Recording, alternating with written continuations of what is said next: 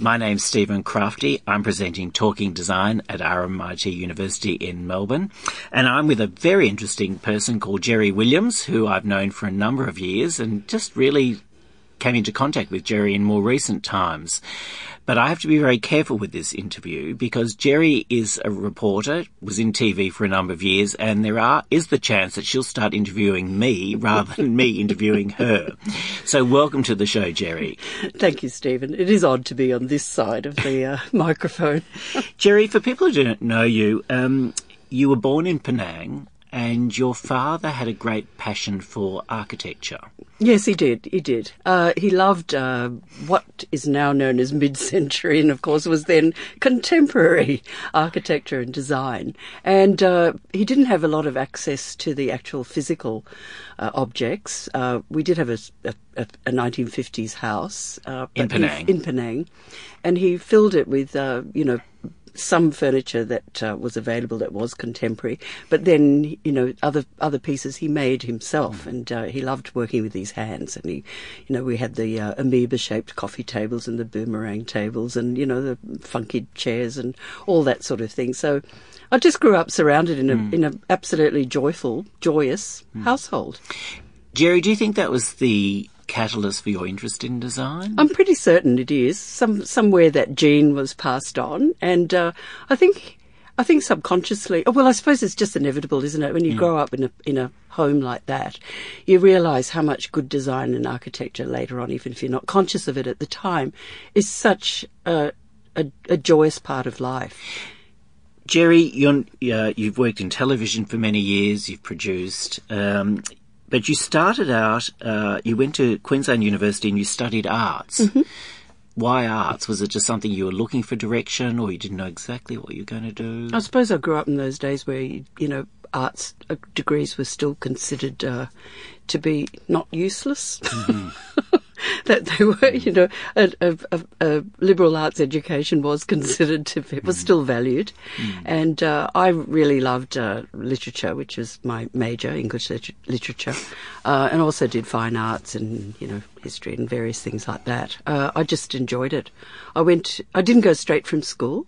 I had a few years in between, a couple of years, and then I just really loved it. I loved the study. I loved just the, absorbing all the knowledge, reading all the wonderful, books. It was fun. It really was. And then you went to Cairns in TV journalism. Yes. How did that start? Well, I didn't have a particular goal, if you like, although I did, when I was at uni, although I did always had an inkling that I always had a leaning towards journalism. And while I was at uni, I started writing some reviews for a local paper on theatre and film.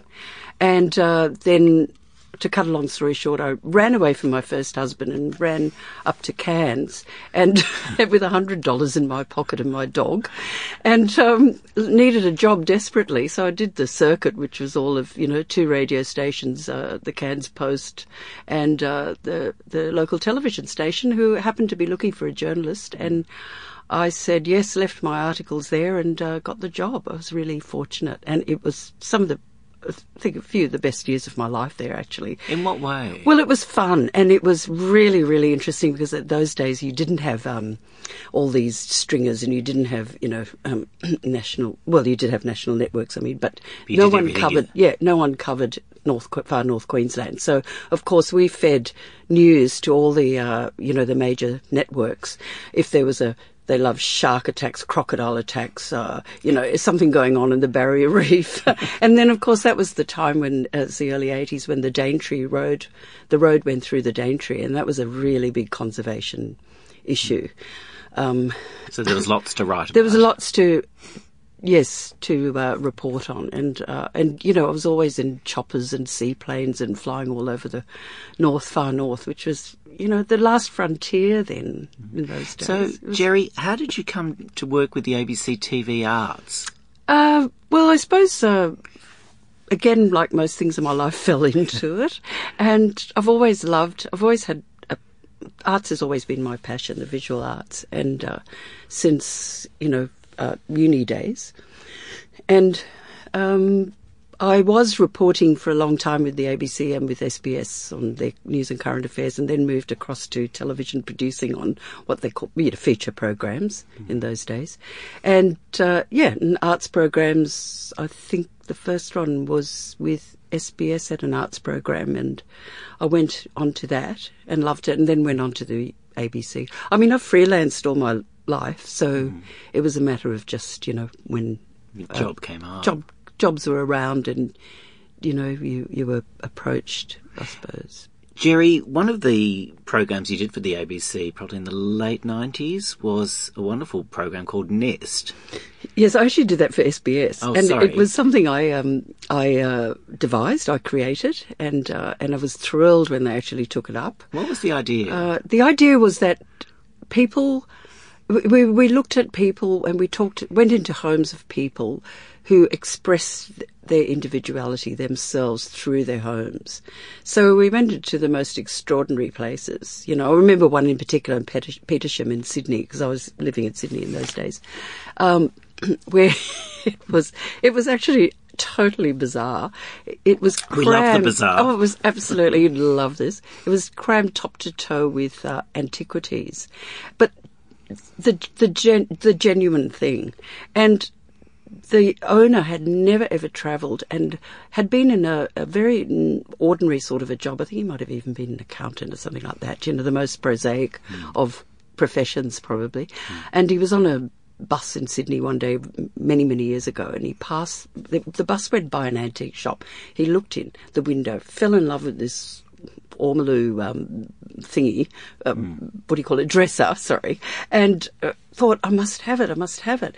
And he went in. Anyway, cut a long story short, he spent all his money buying this sort of beautiful, 18th century furniture. And when I say antiquities, they're, of course, not really the genuine thing. But he'd never travelled in his life, but he said that this really was his way of travelling. To see into the past. To see into the past. And I found that really fascinating. And just the fact that I just loved the fact that I went into homes, and this is what I wanted to celebrate in the program, that you could have a home that wasn't cookie cutter, that didn't come out of a design magazine, that didn't come out of, what somebody told you was the trend or the must-have this season. And these people were just so unabashed about expressing themselves in the most bizarre ways that I just loved it. I found it a really great celebration of individuality and creativity. Jerry, there was a magazine at the time, correct me if I'm wrong, called Nest, and I think it came out around that time. Yes, it did, yes. And I also thought it was a wonderful magazine. I thought it was a wonderful, because it was so quirky and individual. It wasn't stylised. It was how people live. I actually had the name, I got the name Nest from the back of a dinner plate I had at the time. But coincidentally, I then found Nest, the magazine, and I thought, yes, it had exactly the aesthetic that I was hoping to. Do you think, Jerry, we're going back to that feel in homes, that we've become sick of the cookie cutter and tired of those reality makeover shows, and people are starting to look for something? I think, Stephen, when you say we, you're talking probably about a very, very small percentage of people. You and I? I think it's a little bit more than you and I, but yes, I think we are. Yes, anybody I think who's really, follows design and is interested. I mean, is engaged. I should say, not follows, but is engaged in the ideas and things of the design world. Do you think that feel is getting stronger? That kind of eclectic. Yeah. I think the more we're bombarded with, rubbishy shows. Yes. And did I say that? And you're just bitter because you got turned down as a judge on The Block, I believe. Is that right?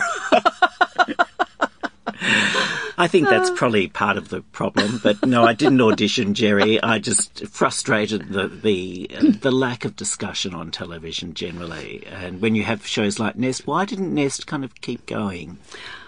I think it was probably too quirky for people. I think it, for SBS, it rated reasonably well, and it was. Look, we did 7 episodes, and it's not enough. But I think probably by the 6th or 7th, we were starting to get a following, and there were, people writing in to say, look, we love this show, you know, why don't we have more, etc., etc., etc. The aficionados, you know, now, the weirdos of this world, like you and me, Steve. Well, I kind of think they're normal, inverted commas. So, Jerry, you're now curating and directing at a very interesting gallery in Malvern, in Glenferrie Road, Malvern, called Sagra. And very interesting story. How did that come about? Basically, my colleague and co-curator, Philip Doggett-Williams, no relation, he's an artist, and the owner bought one of his works, and at the time he was, he was creating Sagra, and approached Philip and asked him if he would be interested in creating a gallery there.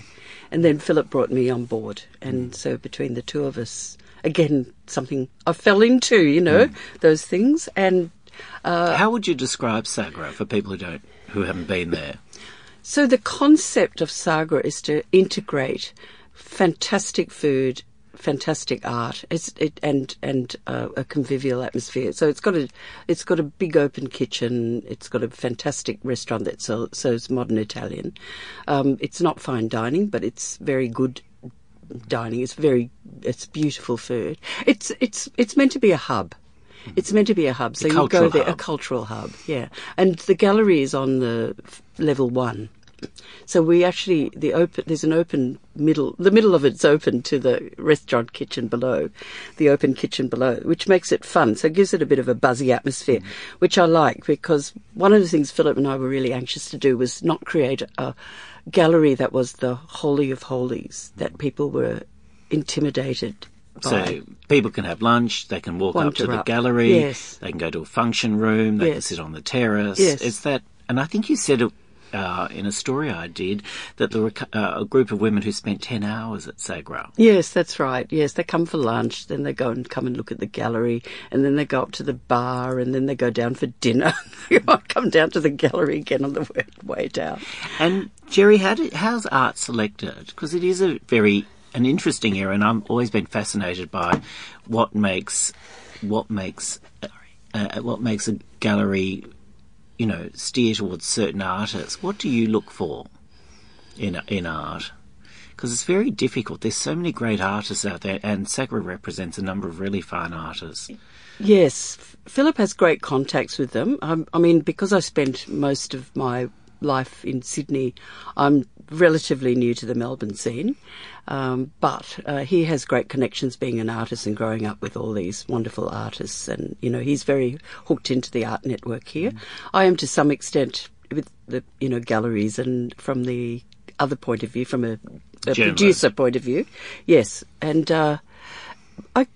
it's a tricky one, that one, because we're learning as we're going. It's the first time either of us have really run a big gallery like this.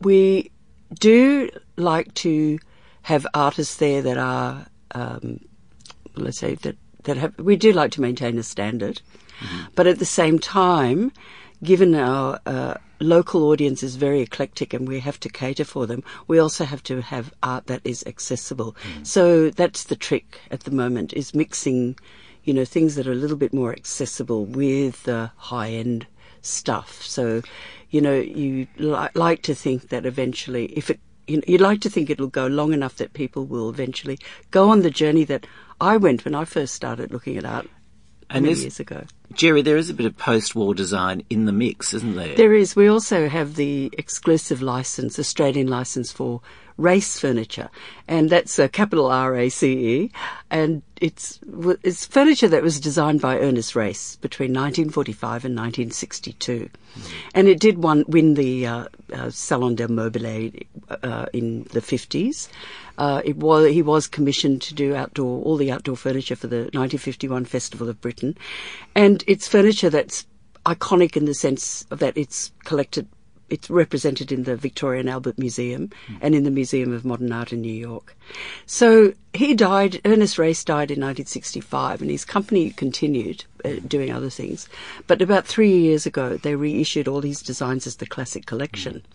And it's very interesting because it's still made in the little old factory in the Cotswolds in the UK, and all the molds are original, and all the chairs are still upholstered by hand, and I believe even by some of the original people, well, some of the people who upholstered them the first time round. So it's quite fascinating. Jerry, you've had such a varied life, even though it is all related to the arts. It must be, the idea of it is still a journey for you. You don't know what's around the corner. No. Things seem to just drop into your lap. And what gives you the most pleasure? That's an interesting question. Is it someone buying a piece of work? Well, at the moment, I think, yes, if somebody buys a piece of work, that is extremely, rewarding. I think what I find the most rewarding is when we've had a couple of younger people come in, relatively younger than me anyway, come in, and they're novices, they're art novices, and you'll talk to them about the art, about this particular person or that particular work, etc., etc., and you can see them becoming switched on. So it's educating. And that's fantastic. I find that really rewarding. I had a wonderful mentor years ago when I first went into my first gallery, commercial gallery, I should say, in Ray Hughes, who owns in Sydney. And but I went to one of his original galleries in Brisbane when I was at university there, and when Brisbane was a cultural wasteland, and I came across his gallery and I just thought, oh my God, thank God for this place. And he said, come in, you don't have to come in as often as you like, you don't have to buy. And I did. I went there for a year and then, of course, fell in love with my first work of art and bought it and never looked back. But I just loved his passion and enthusiasm and his incredible knowledge, introduced me to what I find, what has become a lifelong passion. And I've found it so enriching that I really hope that I can pass that on to, people who come into Sagra Gallery. Jerry, thanks so much for coming on the program today. It's been a treat. I'm glad I didn't become the subject. It probably would have been far more interesting, Stephen. Maybe down the track, but it's really been a pleasure talking to you. It's been wonderful talking to you too, Stephen. You've been with Stephen Crafti, talking design at RMIT University in Melbourne. Thanks so much for listening.